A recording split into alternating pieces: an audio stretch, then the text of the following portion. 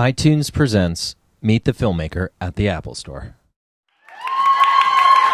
Ladies and gentlemen, please welcome this evening's guest moderator, Matt Roush of TV Guide, and tonight's guest, Matt Bomer.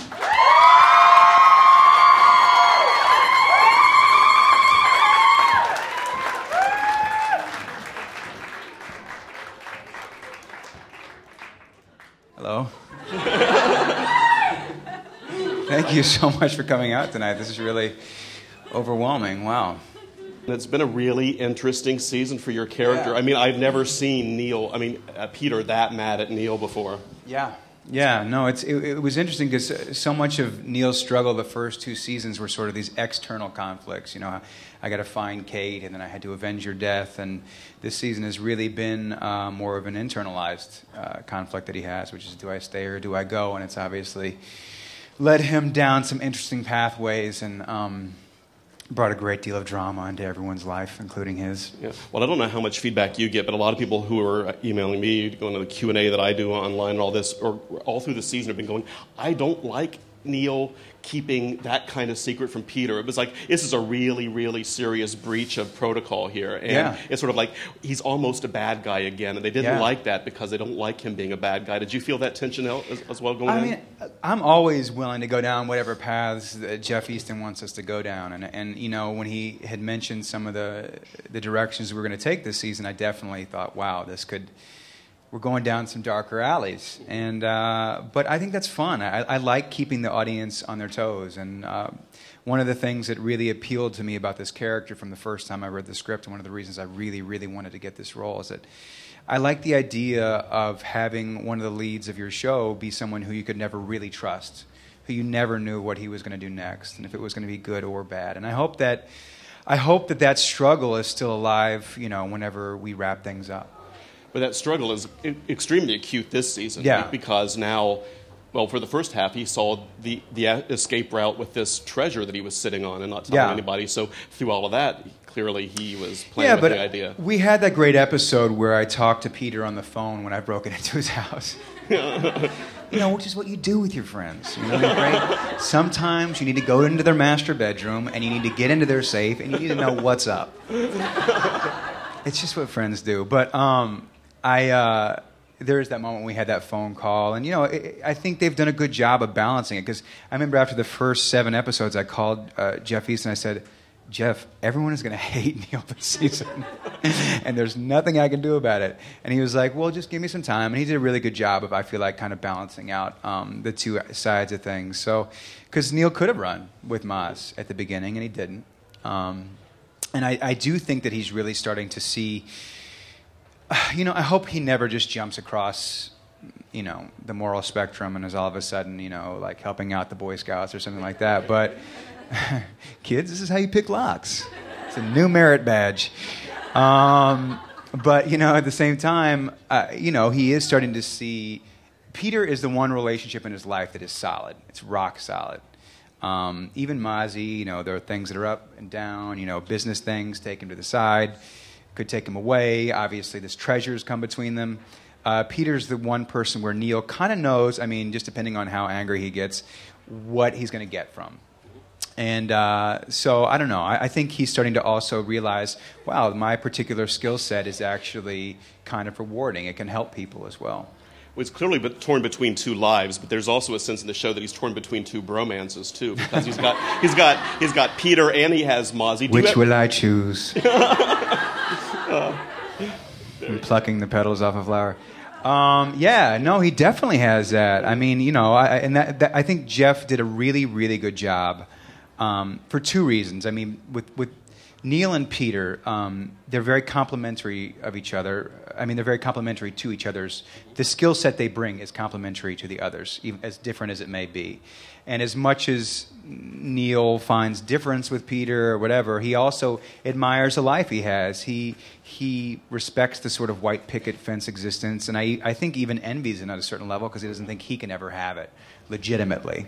Well, I mean, he really could have a fake version of it on a private island, but it's not the same. And then I think Peter also kind of admires and respects Neil's sort of devil-may-care, operate outside the lines, color outside the lines-ness. And then he did such a great job. Mozzie, first of all, Willie Garson's so funny and fantastic, and he's such a great character because he's that part of Neil that's always drawing him and keeping him in touch with the underworld. Well, do you see a scenario ever where it'd be like the Three Musketeers, where it's Peter, Neil, and or Mozzie, Neil in the suit? Awesome.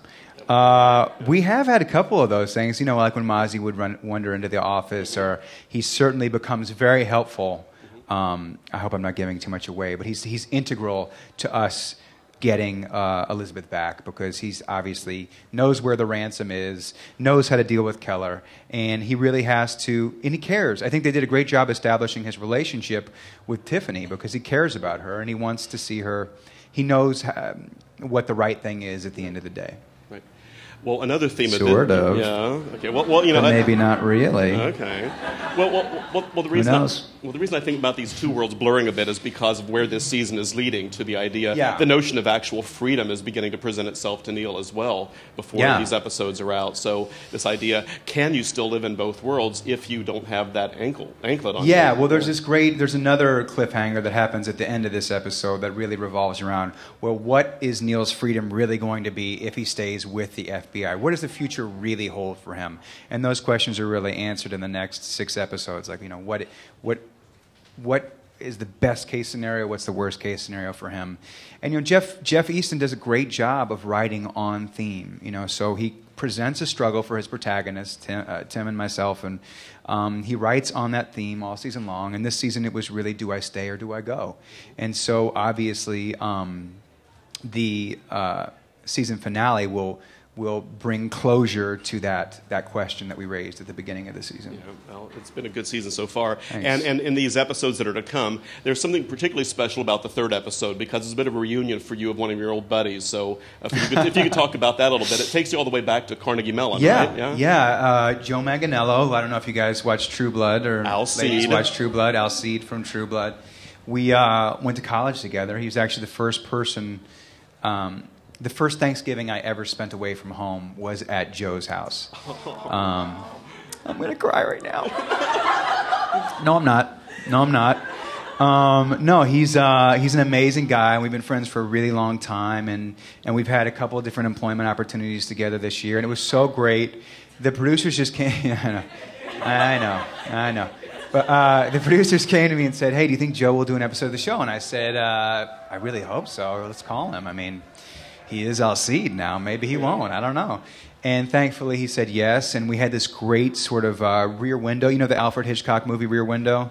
It's sort of inspired by that. It's kind of some new, highly suspect neighbors move in down the street from the Burkes.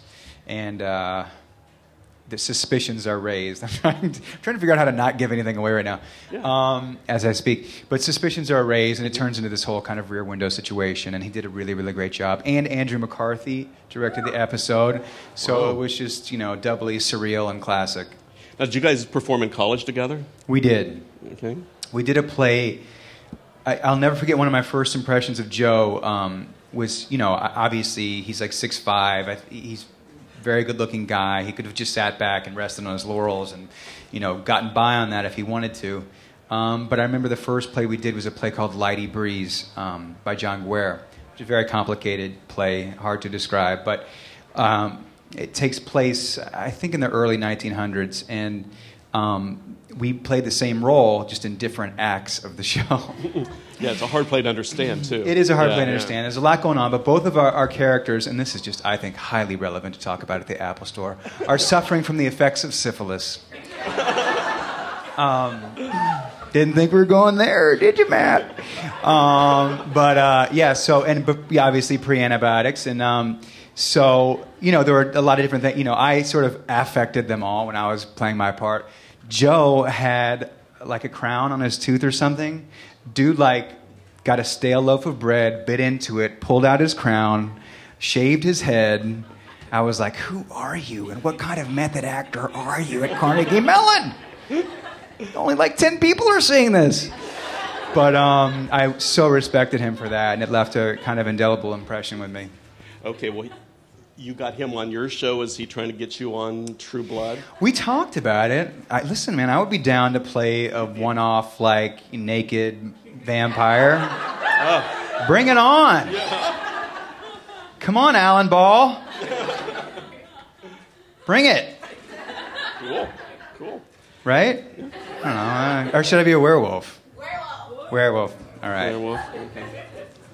Well, there'll be wolf whistles this summer because you also collaborated on a movie. We did. So people know about that coming, Magic Mike. Yeah. So how terrifying was that movie? It was really terrifying. I think, one of my, especially now that I have this great blessing of getting to work on a show that I love and a character that I love, and then in the hiatus getting to sort of figure out something fun to get to do, I think one of my major navigational tools is, can I curse in this? Yes. Can I? All right. That might be Matt. Does this scare the shit out of me? And if the answer is yes, I think my requirements are: does it scare the shit out of me? Will it embarrass my parents? And will it take me out of my comfort zone? And if yes is the answer to all three of those, I'm in, dude. And so anyway, we got the job. Obviously, I've been dying to work with Steven Soderbergh for years. He's one of my favorite directors, and I'd really only play an exotic dancer for two different directors, and he's definitely one of them. And who would your other director be? I think the other one would be Alexander Payne if it were a really dark comedy, or maybe the Farrelly Brothers if it were like just a straight up comedy. Cool. This was neither of those though, but So you're not going to have an exotic stripper. Ugh. Well, hey, Who knows if this catches on? There I could still be. got a couple years left. Yeah, Magic Mike 2. You never know. Magic Mike 2, the Farrelly Brothers take over. No, but yeah, it definitely scared me. I mean, only because of. But it didn't. I had dinner with Steven before we started, and he said, just jump off the cliff and I'll catch you. And when you have a filmmaker of that caliber giving you that vote of confidence, I was like, all right, I'm just going to commit 150% from here and see what happens. It's a pretty incredible ensemble too. We had a great group of guys. Channing Tatum, Matthew McConaughey, Alex Pettyfer, Joe, Adam Rodriguez from CSI Miami, a dog. Okay. No, but we had a great time together, and there is something about, Channing was so cool and supportive from the get-go, and this is a project that he'd kind of godfathered, and because he was so accessible and cool and supportive of everybody, it made it just a really, really fun experience. And it was the tightest ensemble I've ever gotten to work with. I think I always say this, and I hope it's not. I hope it doesn't get old. But if you put a bunch of dudes in thongs, like it's just like instant Band of Brothers. Like you will be friends for life. I will have their back for the rest of my life. Because I think that's also part of the job of being a stripper is that it's not a job that's widely accepted by the populace, especially the male populace, I wouldn't imagine. And so it is sort of an us against the world type mentality. Should we expect Dancing with the Stars to start calling? No.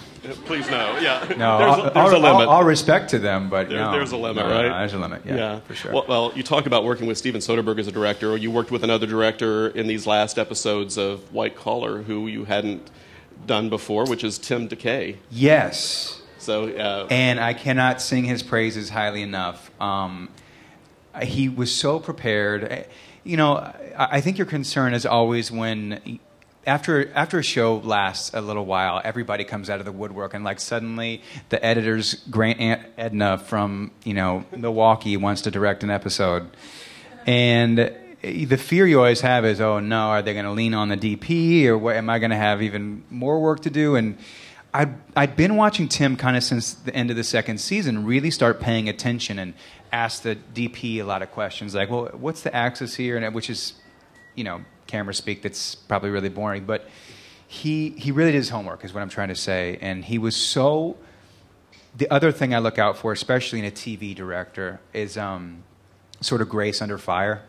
And he was so unruffled and so relaxed and took everything in stride and was so kind and gracious and considerate. And it was just this great synchronistic turn of events that happened where the writers didn't even know that he was a huge fan of baseball, and the episode that he ended up directing was all about baseball, and we ended up being the first production ever to get to shoot in the new Yankee Stadium, which is a huge deal, and is our biggest guest spot we have in the next 6 episodes. But he did, so many great things came together just really fortuitously, and it was just, to me, it was just a sign of like, this guy was just meant to be at this place right now. So, well, did it inspire you at all? Or do you rather stay on the other side of the camera for after Aunt Edna gets her turn? Yeah, okay. I'm going to try to get my foot in there. Mm-hmm. No, it would be fun. I think maybe next season. We have a very busy season coming up this year and some other stuff going on. So I think it would be really, really ambitious of me to try to do all of that this season. But next season would be great. The TV really is punishing. I mean, it really those shows really move fast when they shoot. So I mean, it would be a lot for you. You'd probably did he have a reduced amount of time in the episode? Yes, in the episode prior, they figured out a storyline to sort of give him a lighter workload that they could film quick so that he could do. When you're directing an episode of TV, the week before you have to go out and you have to scout. You have to figure out what location you're going to shoot at, how much it's going to, you start working out the budget and all this other stuff. A lot of questions fall into your lap, and, you have to make sure the writers give you time to do that. All right. Jeff Easton, in our magazine, he was talking about this upcoming 6-episode arc that we have coming up, and he mentions in the cliffhanger that it ends with just one shot on Neil's face, and it holds for close to a minute, and it's pretty awesome, his words.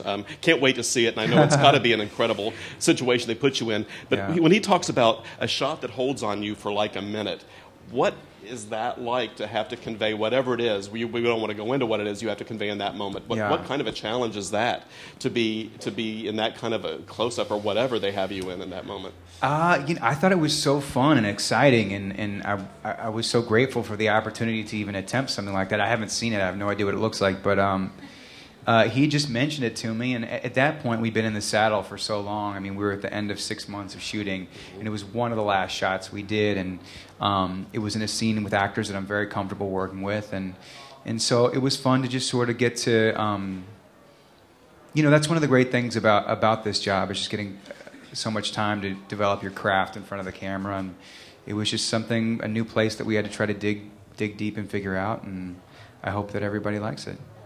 Well, you had paid your dues for sure before this show came along. You'd been in the daytime soaps. You had recurring roles on shows. You'd had one series, Traveler, which I thought sounded really interesting. And it was like Here and Gone in the summer. I don't think I got to see more than 2 episodes or some of it. And I kept thinking, when this show came along, did you think this was going to be the game changer?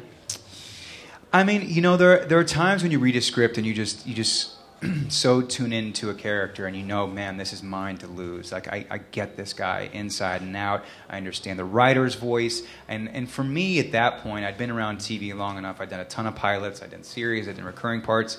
It was important to find a role that the writer and creator was emotionally invested in. As well as an intelligent writer and somebody who could write banter and stuff like that. But I could tell that it cost him something to create these characters. And to me, I thought, wow, well, that's the kind of writer I want to work with, and that's the kind of show I want to be on. And I think I'd gotten to a point where I was just like, I'm going to do the best I can. That's what I'm in control of. And hopefully, we get picked up, and then hopefully people watch, and the dominoes keep falling. I'm going to ask one more question before we turn over to Q&A. Oh my gosh, is it already Q&A? I think it is. But now I'm nervous. but we talked a little bit about dancing in this upcoming movie and all that. But we also we got to see you sing for a minute with Diane Carroll last season, I do believe. And we also, those who watched the Kennedy Center Honors, got to see you doing a duet with Kelly O'Hara. I believe it was the Jerry Herman tribute during the Kennedy Center Honors. So is there like an innate song and dance man like wanting to break out here? I don't know about that. I definitely enjoy singing. I would love to get to do another show. When I first got out of school, I did the very first production of a show called Spring Awakening. I don't know if you ever saw that or not, but at Sundance Theater Lab, which is a really cool experience. And so that had kind of led me to other stuff. And then I got that show, Grey Gardens. And every time I would get one of these Broadway shows, I would end up getting a TV gig or a film gig that would sort of take me away from it. So... ideally, if the time were right, I've been talking with Kristen Chenoweth about maybe doing something, and some other folks. But if the time were right and it was the right people and we'd have a good rehearsal period and I could get back into that vibe, it would be fun to do for sure. Yeah, that would be great. Well, I'll tell you what, I will stop hogging the spotlight here, and I'm going to turn it over to the audience. I'd just like to say, really, before he turns it over, thank you very much to Matt Roush. He's a very busy man at TV Guide. He's a very, very important individual in the business, and for him to have taken this time out here tonight to question me was a big deal. It is my pleasure. It is my pleasure. Thank you. Thank you. Now, who's got a question? So let's see. You're supposed to wait for the mic, I do believe. I don't know who's. All right, right in the front row. Okay. So one of the things I like so much about White Collar is the characters are just really well developed. You feel for everyone's interactions with each other, and especially Peter and Neil. Has there ever been like a moment like you've read a script and you've been like, I can't believe Neil's about to disappoint Peter like this? Like, you're like, I really don't want to do it, but obviously you said you trust Jeff, so you're like, go for it. But like, have you ever just had like that moment of, but I don't want to? Whenever I feel like, the ensemble is lagging or, needing some love, we just all get together and we play a game of Spin the Bottle. We don't French. It's just only picks. But no, definitely. Does that answer your question? All right, good. Yeah, I definitely have. I mean, there were a lot of times this season. I think poor Jeff Easton, I called him a few times. I was like, dude, what are you doing? What? And every time he said, just bear with me. It's going to have payoff. We're looking out for you. I'd be like, you better be. Don't be breaking up my bromances. Shit ain't right. But, yeah, for sure. I mean, there are things, but I think that's what makes Jeff Easton an interesting writer, is that he's not afraid to strike kind of a dissonant chord. And I think it'd be very easy for a show to just get into a very safe zone of, oh, yeah, we know what's going to happen this week, and we know they're going to do this, and then they'll have this witty banter here, and their relationship will be fine, and they'll get together. And, so I think what I like about him and respect about him is he's not afraid to go against the grain sometimes and keep the audience on their toes, because those are the kinds of TV shows that I like to watch. Like, Breaking Bad and shows like that where I don't know what's going to happen or who's going to die or get killed or any episode. So I just sort of have to just trust him and trust that he has a master plan. Thanks. Next question, right in the second row. Hi. Oh, hi. So I'm just from Boston, but I'm really active on Twitter with the White Collar fandom as well as Matt Bomer fandom, if that sounds a little weird to you. Thank you. So there's a lot of international fans. And so I posed a little contest, so to speak, to, since none of them could come, to have one of them, I would ask one of their questions. We would vote. Great. Okay, so here's the question, and it's on behalf of all of the international fans who can't really get to see you ever. Oh, so it was the question that was most popularly voted. Yeah. Gotcha. Okay, so it's from Nastya in Slovenia. Awesome. Yeah. And she's a huge fan, just to let you know. Thank you, Nastya. The question is, if you could travel around the world to any countries, or if you had the opportunity to film a movie in another country, where would you go? As well as, and I'm adding this part, Jeff has hinted that the season premiere for season 4 might be in another country, and I was wondering if you could update us on that. Okay, part 1, if I could travel anywhere, I think I'd really want to spend some time in Paris. I'm actually, unfortunately, really provincial. I just got to Italy for the first time last year. I loved it. Had a blast there. My best friend got married in Rome. You're like, yeah, she knows. Awesome. Do you want to answer? No, it's I definitely want to spend some time in Paris because everybody I know tells me it would be my favorite city and that I'd love it there. So I definitely want to spend some time there. But I want to travel everywhere, man. I want to see everything. I really want to go to Patagonia as well. I hear really, really amazing things about Patagonia. The second thing is, yes, we supposedly, theoretically, we are going to start the next season in a different country. I've heard a couple different things.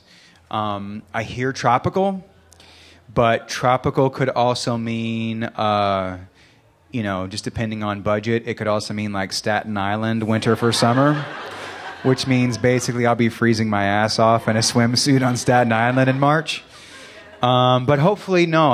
Hopefully it will be. We've heard a couple of different locations. I don't know really what I'm allowed to say about them, but they are definitely Central America-ish. Puerto Rico! That is definitely one of the possibilities. You're on it. I love Puerto Rico. That is a country I have been to, and I loved it. Yes. Next question we have to the left to the back. Hi, Matt. My name is Dina. You look a lot like my sister-in-law. Oh, okay. Yeah. I'll take that as a compliment. It is. We're towards the end of season 3 right now, and we don't know much about your family besides that, your father was a dirty cop. Are we going to get to know more information about that in this end?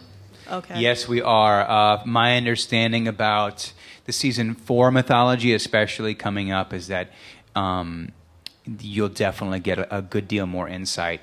You'll see as the season goes on, in the last couple episodes, you see some of those questions start to get answered and brought up, and they're obviously being brought up because they're going to be answered in the next season. Hi. Yeah, hi, how are you?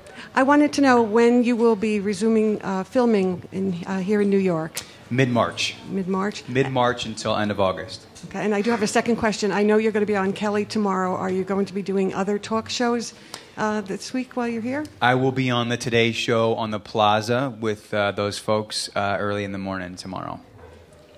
Will you do the 4th hour? So for those of you who wake up early and are responsible, you can catch me on the Today Show. And for those of you who sleep in a little bit, I'll be on Kelly. Yeah. All right, second to last question. Hi, so I know we've been talking about white collar a lot, but I'm over here. Hi, I'm waving. No, wait, look straight there you go. ahead. Hi, how are you? How are you? Good to see you. I'm sure it happens. Hi. That's right. So I've been hearing lots of really great things about Magic Mike. Yeah. And like you said, it's a phenomenal cast and a lot of really hot guys. So can you tell us something crazy that's happened on set? I mean, I'm sure it's been amazing and really ridiculous. I had...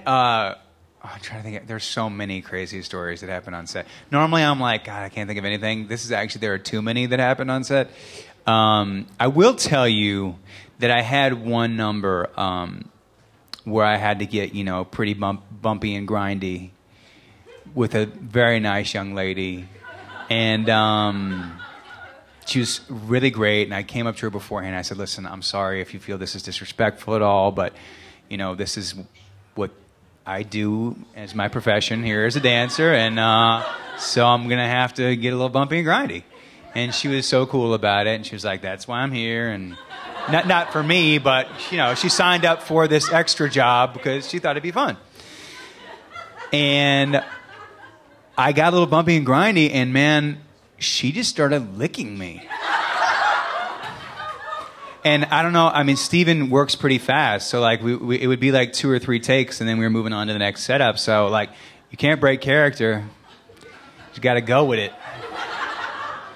I was like, I'm getting licked in front of a room full of strangers in a thong. As your career has blossomed, you started doing a lot more humanitarian work, which I think is awesome. And you're about to get an award next month, actually, out in California. Yeah, Palm Springs. So that's awesome. I want to congratulate you on that as well. But what is your favorite cause that you represent right now, since you're really getting to expand and see what's really going on in the world and the suffering? What makes you want to give back? Like, what's your favorite thing that wakes you up? Man, there's so many. I love... there's one I've worked with for years, way before White Collar, called Art of Elysium. And we basically get to go into hospitals and work with kids and entertain them and take their mind off whatever they're going through and do art projects with them. We sing with them. We entertain them. We do improv exercises with them. Sometimes we'll just sit in the waiting room. I particularly used to do a lot more. I do sometimes now. Work more with kids who were burn victims who were waiting to get a new procedure or just come out of one, and we just chill and hang out, do art projects. But they were so inspirational because they were brave and really brave, amazing kids. And I think, real change begins with the younger generation, the kids. You come into this world an open, honest, loving, brave person, and we have a responsibility to make sure people of all races, classes, orientations are treated with dignity and respect, and learn to do so to each other as well.